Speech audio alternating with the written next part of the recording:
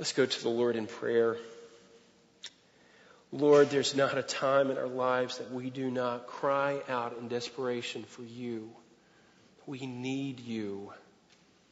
Lord, our attention is drawn to you at this time. As a body of believers, we come together. Lord, we are desperate for you. We cannot sustain ourselves. There's nothing within us that has the energy or the sustenance to be able to continue on.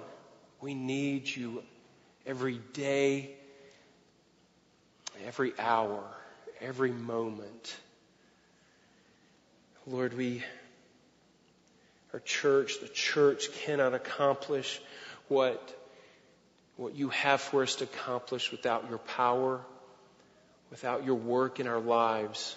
We plead for that today. Lord, you are a great God, and we thank you for your forgiveness of sin and just your work in our lives.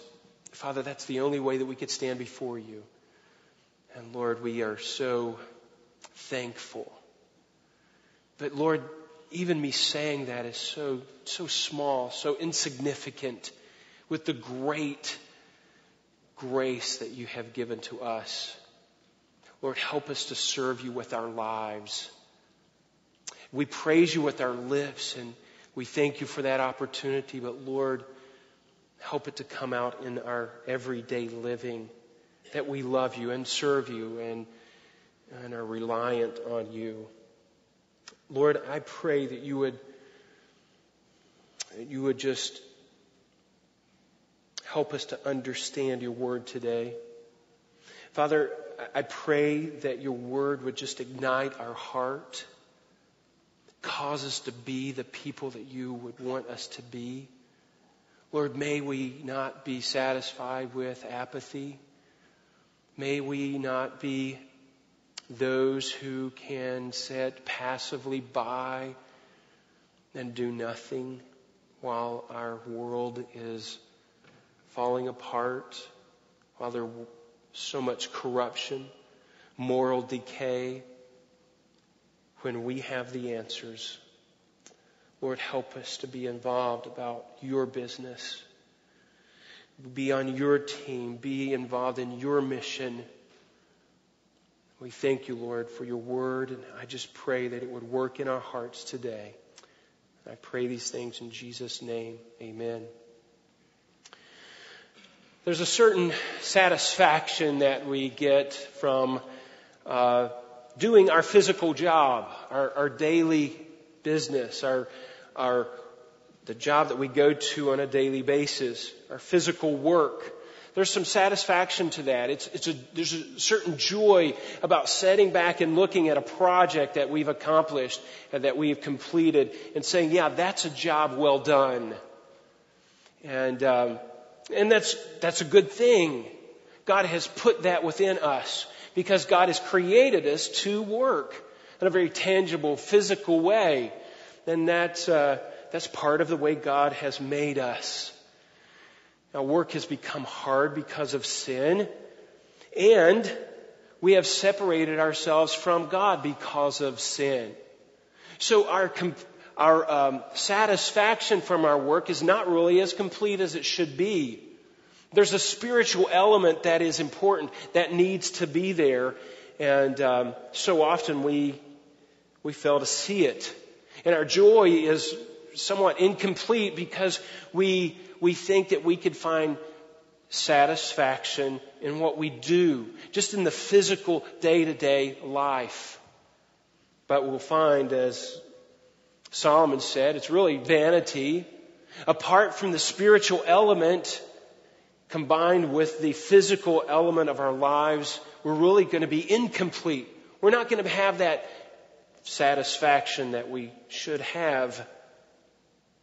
And I look at a man like John the Baptist. If you would turn over to John, the Gospel of John, chapter 1. We've been looking at this passage, and I think about him. Was there any satisfaction in his life to what he was doing? Was there any fulfillment in his life? Because from the world's standpoint, this man was really a failure. He really did not accomplish what he set out to accomplish. Now, let me read Matthew chapter 3, verses 1 to 6. Just keep your finger there. You don't have to turn. Let me just read. This is John the Baptist, or Matthew's account of John the Baptist. Now in those days, John the Baptist came preaching in the wilderness of Judea, saying, "Repent, for the kingdom of heaven is at hand." For this is the one referred to by Isaiah the prophet when he said, "The voice of one crying in the wilderness, make ready the way of the Lord. Make his path straight." Now John himself had a garment of camel's hair and a leather belt around his waist, and his food was locust and wild honey. Then Jerusalem was going out to him, and all Judea and all the districts around the Jordan, and they were being baptized by him in the Jordan River as they confessed their sins. We have a synopsis of John the Baptist's ministry there. That's what he was doing. And there seemed to be a good response.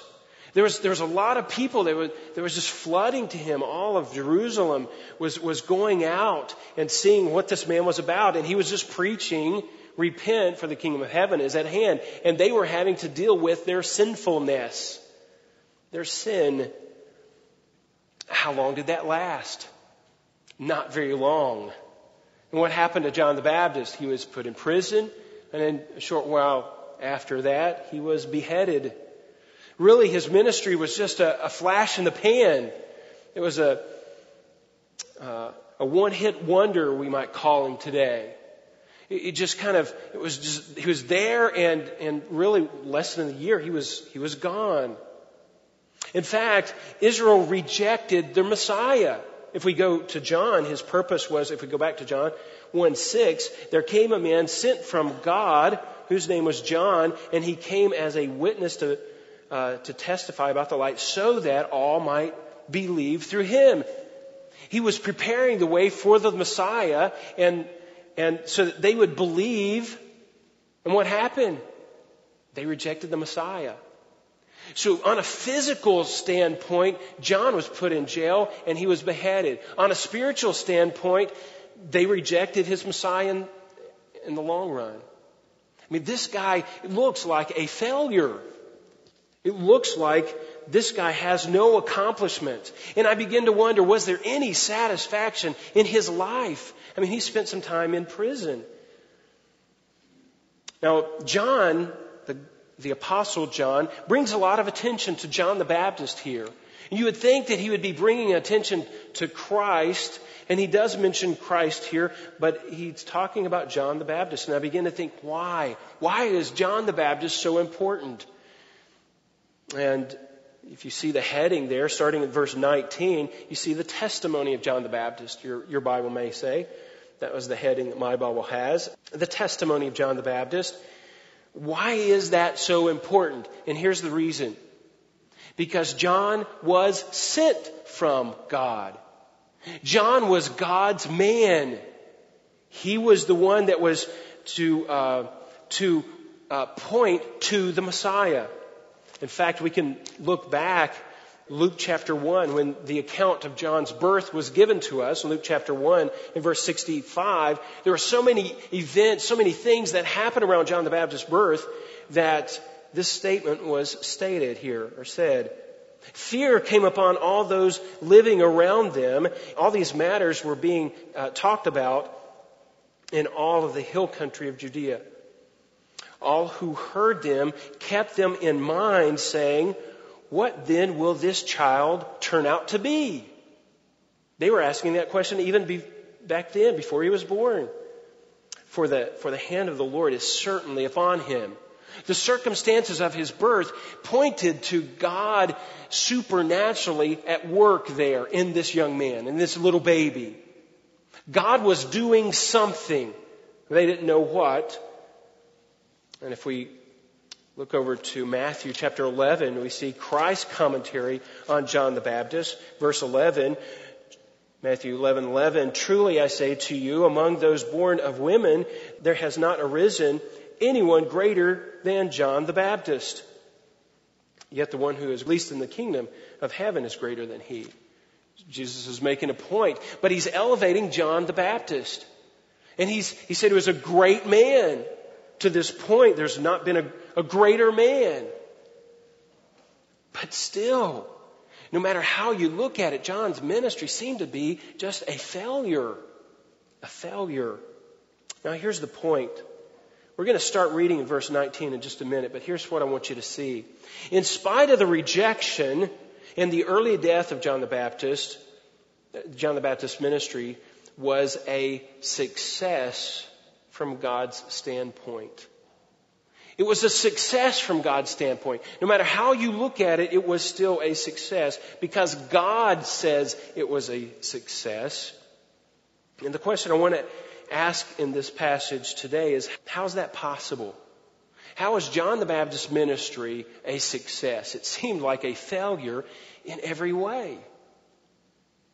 But we see in Scripture that he did what he was supposed to do. Now, Christ said that this man was great, and he elevated John the Baptist. And so I believe that we can learn at least some things from his life. That we should at least analyze his life. Why was his life so great? What was about John the Baptist that made him a success? And there's some principles, I believe, that we could find in his life. And this is what I want you to see. Let me begin reading in verse 19. And this is the testimony of John. When the Jews sent to him priests and Levites from Jerusalem to ask, "Who are you?" And he confessed and did not deny, but confessed, "I am not the Christ." And they asked him, "What then? Are you Elijah?" And he said, "No." He said, "I'm not. Are you the prophet?" And he answered, "No." Then they said to him, "Who are you? So that we may give an answer to those who sent you. What do you say about yourself?" And he said, "I'm a voice of one crying in the wilderness, 'Make straight the way of the Lord,' as Isaiah the prophet said." What can we learn from this man's life? Look at his identity. His identity was being questioned here. Who is this man? There was sent a delegation from the Jewish leaders to find out, who is this man? There was something special. Everyone knew that this man was from God. There was something distinct about his preaching. This must be a prophet. This must be some significant player found in Scripture, like Elijah. And so John, he had to identify himself. He had to say who he was. His identity was in question. Now, let's look at this. He says the prophet. Let's start there. Are you the prophet? Well, Moses mentioned a prophet in Deuteronomy chapter 18, but it's probably talking about the Messiah. So that wouldn't have been John the Baptist. And he confessed that he was not the Messiah. He let that be known right away. The Jews, of course, were anticipating a Messiah. They said, "Well, how about Elijah? Are you Elijah?" Elijah was associated with the end times when the Messiah comes in and brings in his kingdom and establishes his kingdom. So you must be Elijah. And his answer was, no, I'm not Elijah. I'm just a voice, he says. Now, there's one significant passage that I want you to see in Matthew chapter 17. Matthew chapter 17. You'll see why this is important. Matthew chapter 17, verse 10. Because the disciples were questioning the same thing. What is the significance of John the Baptist? What is he?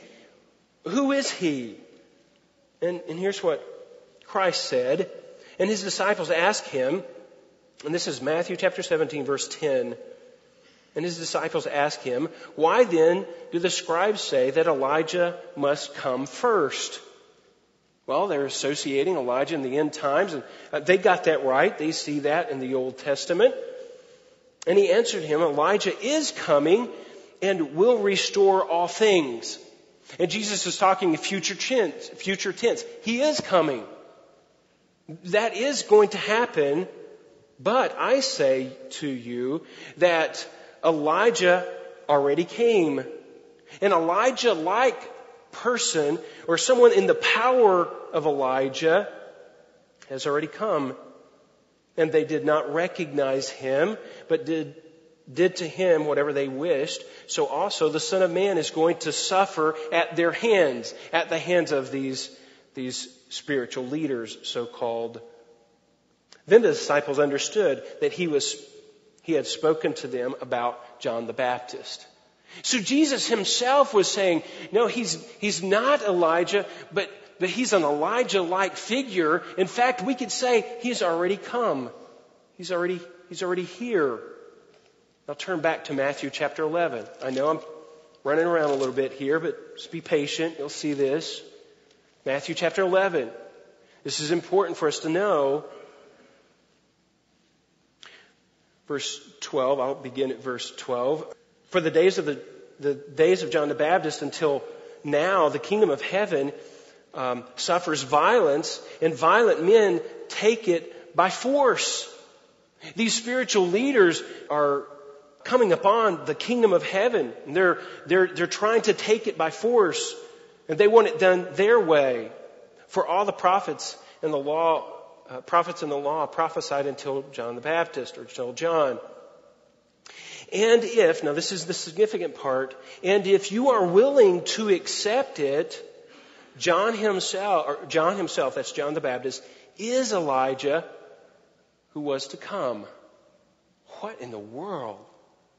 If Israel would have received the message of John the Baptist, if they would have believed, if they would have accepted this message and say, yes, we realize that is our Messiah, then what? The kingdom would have been established right there. But they did not. They rejected. So this John, who was like Elijah, is postponed, and Elijah is going to come in the future. But boy, John the Baptist was Elijah-like, very similar clothing, even similar style of preaching, very fiery. So you begin to see that in the sovereign hand of God, something was going on. Something was amiss. Something was working out here. John was doing what he was supposed to do, but Israel rejected their Messiah. Israel rejected the Messiah, and the kingdom was postponed. Now, I believe at some point, Christ is going to usher in the kingdom. He is going to set up a literal kingdom. Israel will be saved. They will recognize their Messiah. And John says, if we go back to John 1, John the Baptist says, I'm just a voice of one crying in the wilderness. In fact, here's the issue. John didn't really want to identify himself because he didn't know who he was. He didn't know what was going on. He didn't see the big picture. There was just some things that God told him to do, and he said to preach, and so I'm going to preach. And he says, now when the Messiah comes down, or the Messiah comes to you, you're going to recognize him by the Holy Spirit coming upon him. So John just throws up his hands. I don't know. Now here's the point. Here's what we can learn. God identified John the Baptist. John's identity was defined by God himself. He was a strong preacher. He accomplished what God had called him to accomplish. People knew that he was from God. Just the circumstances of his life. And God and Christ himself conferred upon him that, yes, that would have been Elijah. Now, what's the point here? What's the point? Now, when we were young, our children, or when we were children, our parents kind of identified us. Their identity was kind of forced upon us. Oh yeah, you're one of those dingus boys, aren't you? Yeah. Maybe the older you got, you had some quick success, maybe in sports or maybe through education or something, and you made a name for yourself and you begin to identify, people begin to identify who you were. And your identity become wrapped up in that particular success. Sometimes it's a job that defines us. Sometimes it's a position that we hold. Certainly the President of the United States, the position defines him.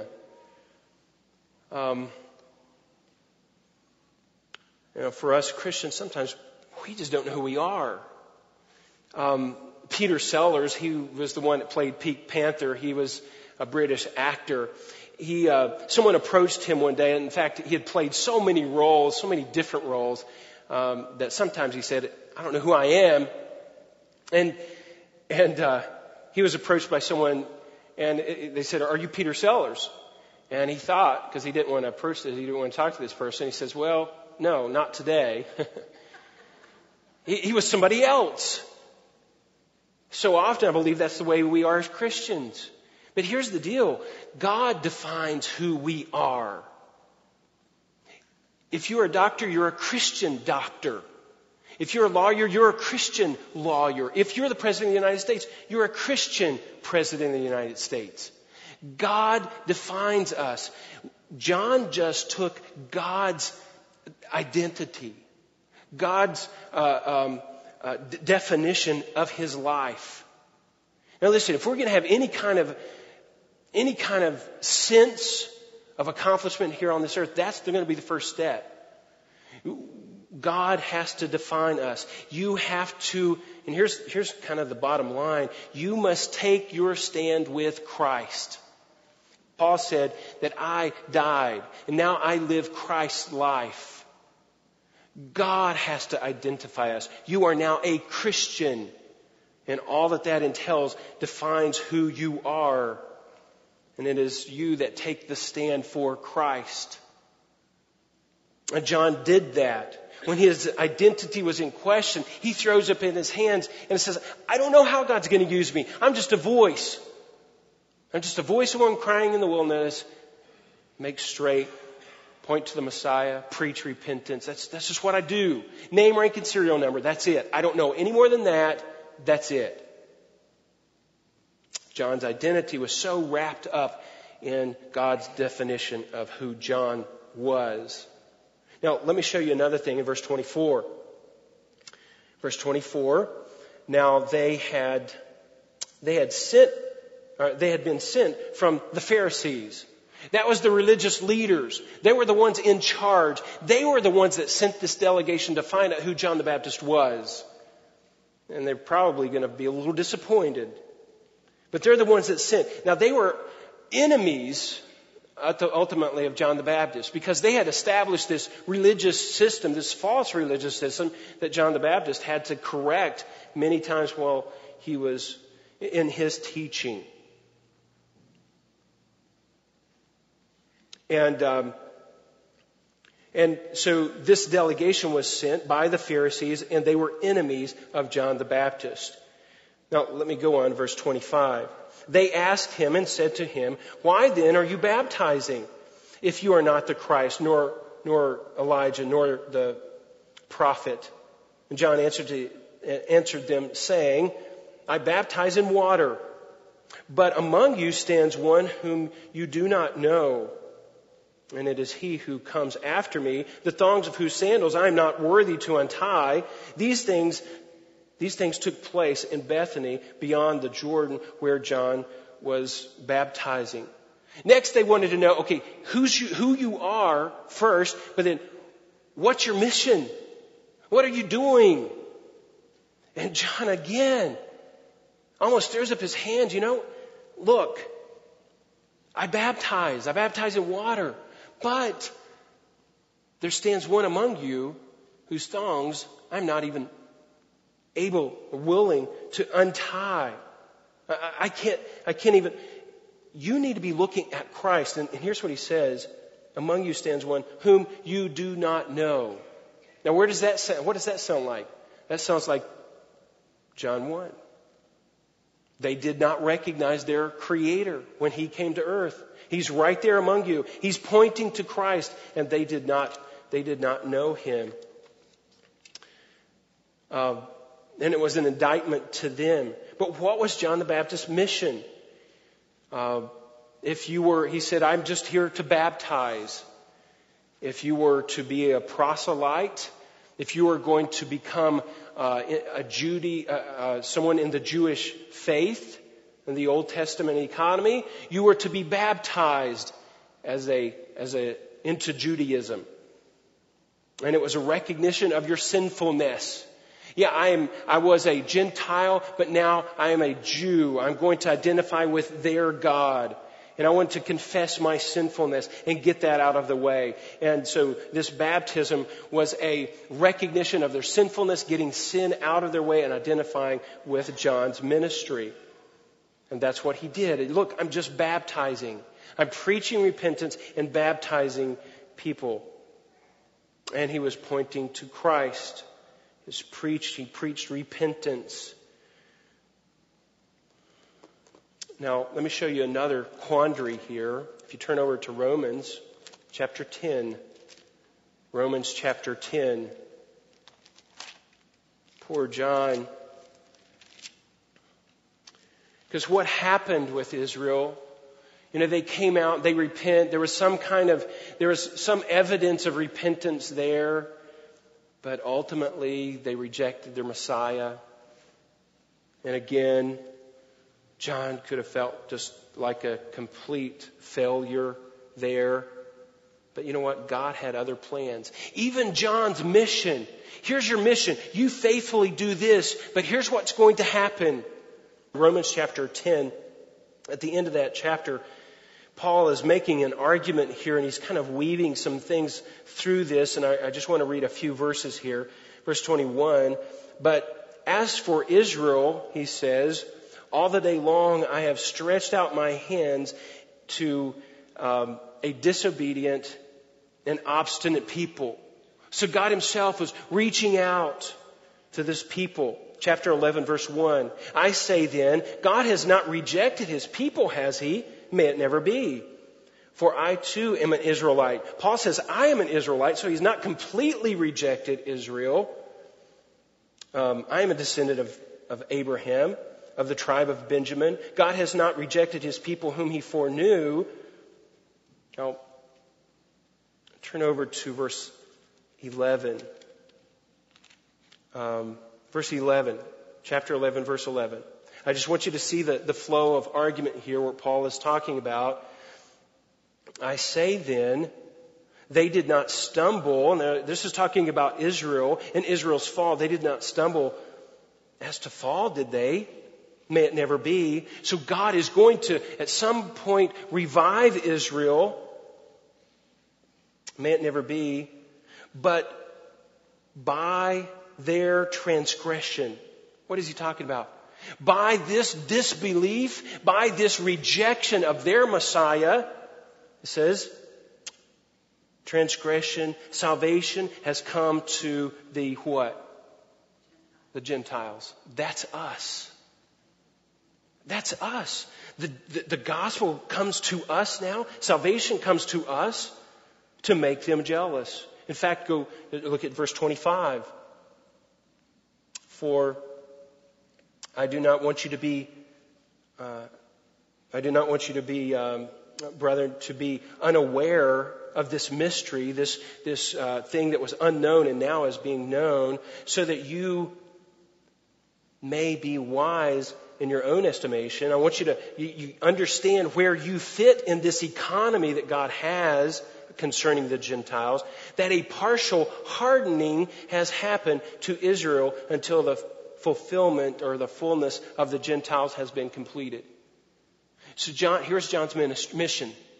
John, I want you to preach.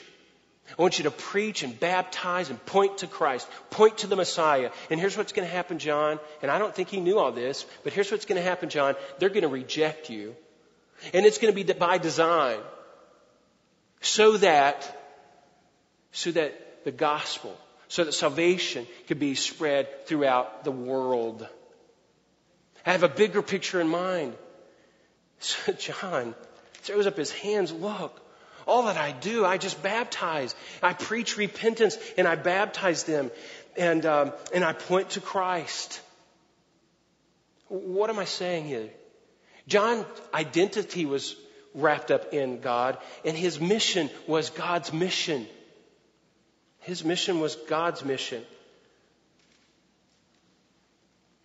The church has one mission. Make disciples of all the world. Make disciples of all the world. When I worked at Chick-fil-A, I was a manager at Chick-fil-A. I said, you better be selling chicken. And if you're not selling chicken, you better be preparing chicken to sell. And if you're not preparing chicken to sell, you better be thinking about chicken. We have one mission. The church has one mission. Make disciples. Make disciples. And sometimes I think, where is our focus? Now listen, right now it's a little confusing what's going on in America. Where does Christians fit? We're not so popular anymore as we once were. Where do we fit? What's God doing on the big scale? We don't know. We frankly don't know. In fact, some of my guys that I went to seminary with are just tired with America. Say, I'm fed up with Americans. I'm going overseas. That's where God is working. Americans gotten just so lethargic about spiritual things. God just doesn't even seem to be working anymore. But you know what? God has called the church to what? Make disciples. Stay focused. John, his ministry, he had to get his identity from God, and he had to get his mission from God. And look, when things get confusing, we have to do the same thing. We've got one mission, and that's making disciples. And sometimes it's hard. Let me read you this. This is a missionary from Africa once was asked if he really liked what he was doing. And his response was shocking. He says, do I like this work? He said, no, my wife and I do not like dirt. We have reasonable, refined sensibilities. We do not like crawling into vile huts through goat refuse. Who's going to like that? But he goes on to say, but is a man to do nothing for Christ he does not like? God pity him if not. Liking and disliking has nothing to do with it. We have orders to go and we go. And love constrains us. Man, that's a powerful testimony. It's an amazing thought. You think, well, how do I fit in? Well, I don't know how you fit in. But here's what we do know. We do know that there's the mission that God has called us to. And we could say, well, maybe there's 3 levels. Let me give you 3 levels real quick. There's a level of responsibility, and that's where we all live. You have a responsibility to evangelize. I have a responsibility to evangelize. We all do that. We all have a responsibility to live a godly life. We have a responsibility to support the church. We have a responsibility to bear one another's burdens, come alongside one another, pray for one another. We have those daily responsibilities. But then there's a distinction. Number 2, God gives us each different opportunities, doesn't He? You are going to talk to people that I don't get to talk to. You're going to go places that I don't get to go to. Why? God has called us to be different people in different places. And then a 3rd level is our giftedness. Not all of us are going to be gifted as missionaries to go and do these things, but at least we should be involved in these things. We should be involved in making disciples. And He's gifted us in at least 2 areas. There's speaking gifts and there's serving gifts. And we need to be involved in some way making disciples. And you know what? That giftedness, we're all gifted in different ways. So God's mission on your life is going to be unique. It's going to be in a specific place, in a specific time, specific daily work. It's not going to be preaching from a pulpit maybe, but it might be preaching from a garage somewhere. Or it might be doing something else that God has called you to do. But it's no less important. And you are still part of the body of Christ. And you're still to be plugged in with God's mission here on this earth. That's what we do. You must be making disciples. In some way, we must be helping the church to accomplish the goal of spreading the gospel throughout all the world, making disciples. That begs the question, does God define your life and your mission? Let me give you one more. This is John's testimony. In verse 29, let's go back to John chapter 1, verse 29. The next day, he saw, this is John, he saw Jesus coming to him and said, "Behold, the Lamb of God which takes away the sin of the world. This is he on behalf of whom I said, after me, comes a man who is higher in rank than I, for he existed before me. I did not recognize him, but so that he might be manifested, or it's made known to Israel, I came baptizing in water." And John testified saying, "I have seen the Spirit descending as a dove out of heaven and remaining upon him. I did not recognize him," John goes on to say, "but he who sent me." Now, who was that? God sent him. "He who sent me to baptize in water said to me, 'He upon whom you see the Spirit descending and remaining upon him, this is he who baptizes in the Spirit.'" And here's John's testimony right here, verse 34. "I myself have seen and have testified that this is the Son of God." This is the Son of God.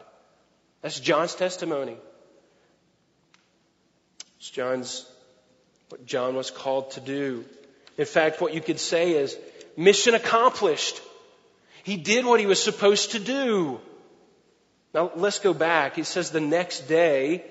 In fact, John's going along. His ministry starts up. There's a lot of people coming. He's baptizing. And all of a sudden, there's just this interest in John the Baptist.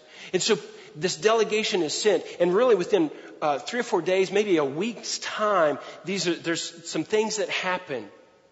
And all eyes are on John the Baptist because everybody knows this is God's man. And John brings this persecution. His enemies begin to interrogate him, who he is. Why? Because God's drawing attention of Israel to this man. So it is very, very clear who he's pointing to. And that's Messiah. And John does that so well, so clear. In fact, the verse 35, we could go on.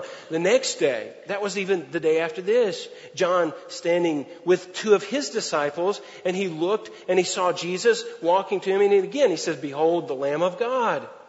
And the 2 heard him speak, and they what? They followed Jesus. That's pretty interesting stuff. So John just loses his ministry all of a sudden.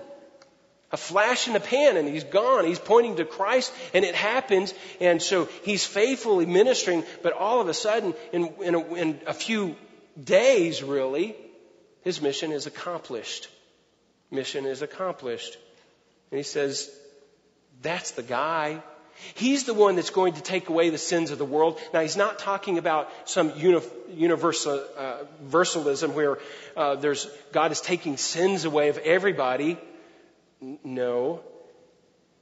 He is talking about the world of humans, and in a general sense, distinction of all the peoples of the world, the nation groups, every race, every tribe, every ethnic identity is going to be affected by this man. So there's a clear testimony. What about this Son of God? Well, aren't we all children of God? Yes, but he was preeminent Son of God that we talked about last week. And I believe God was pleased with John's testimony. John was sent to bear witness and to give testimony to the Messiah, and that's exactly what John did.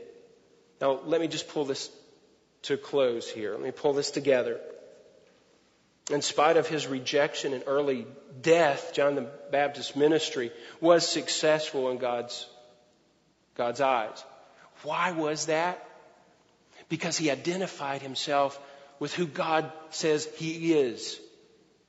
He is John the Baptist. And John the Baptist, this is who you are. So God defined him. And God defined his mission. Here's what you're to do. And then John the Baptist, he just filled his ministry and he just left it up to God. The results were up to God. And here's what happens. When we bring our physical world together, here's what we do. We live on in this physical realm. We do our work on a daily basis. There's a little bit of fulfillment there. There's a little bit of a sense of accomplishment there. But until we bring the spiritual realm together with the physical realm, we're not going to get that sense of accomplishment. So when you find John next, he's in jail. And you know what? He seems perfectly content. He didn't say, come and try to get me out of here. No. His life was satisfied. He had done what God had called him to do. And you know what? You can have that same sense of satisfaction if you let God identify you and if you let God establish your mission.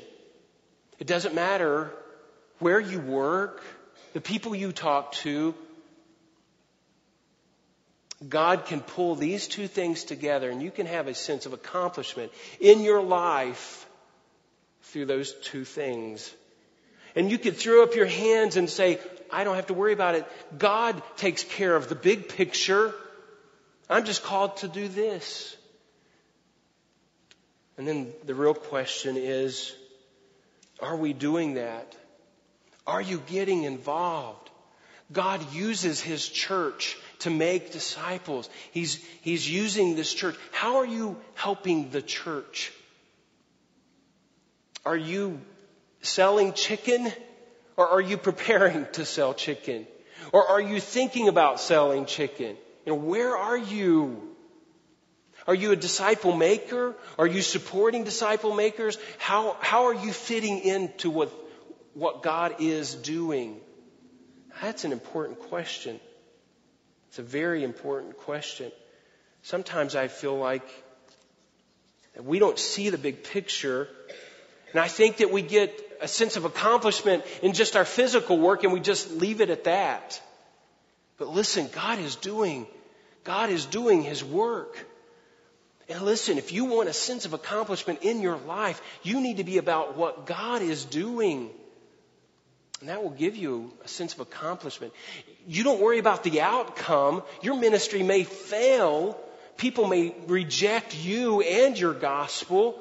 But you're just doing your job. And even that will be a sense of accomplishment. And I think that's part of that abundant life that God has called us to live. Let's go to the Lord in prayer. Father, I thank you for your kindness. And Father, I pray that in some way this word, this message would ignite our heart and pull us in and draw us to yourself so that, Lord, we are just so connected with you. Our identity is just defined by you. And our mission is just your mission. That's our passion. Lord, help us to be that way. Help us to be who you've called us to be and do what you've called us to do. And Lord, we know then that is satisfying to you. And we can please the God of creation, the God that created us to do these things. Lord, we thank you for the pleasure of being able to serve you. And we pray these things in Jesus' name. Amen.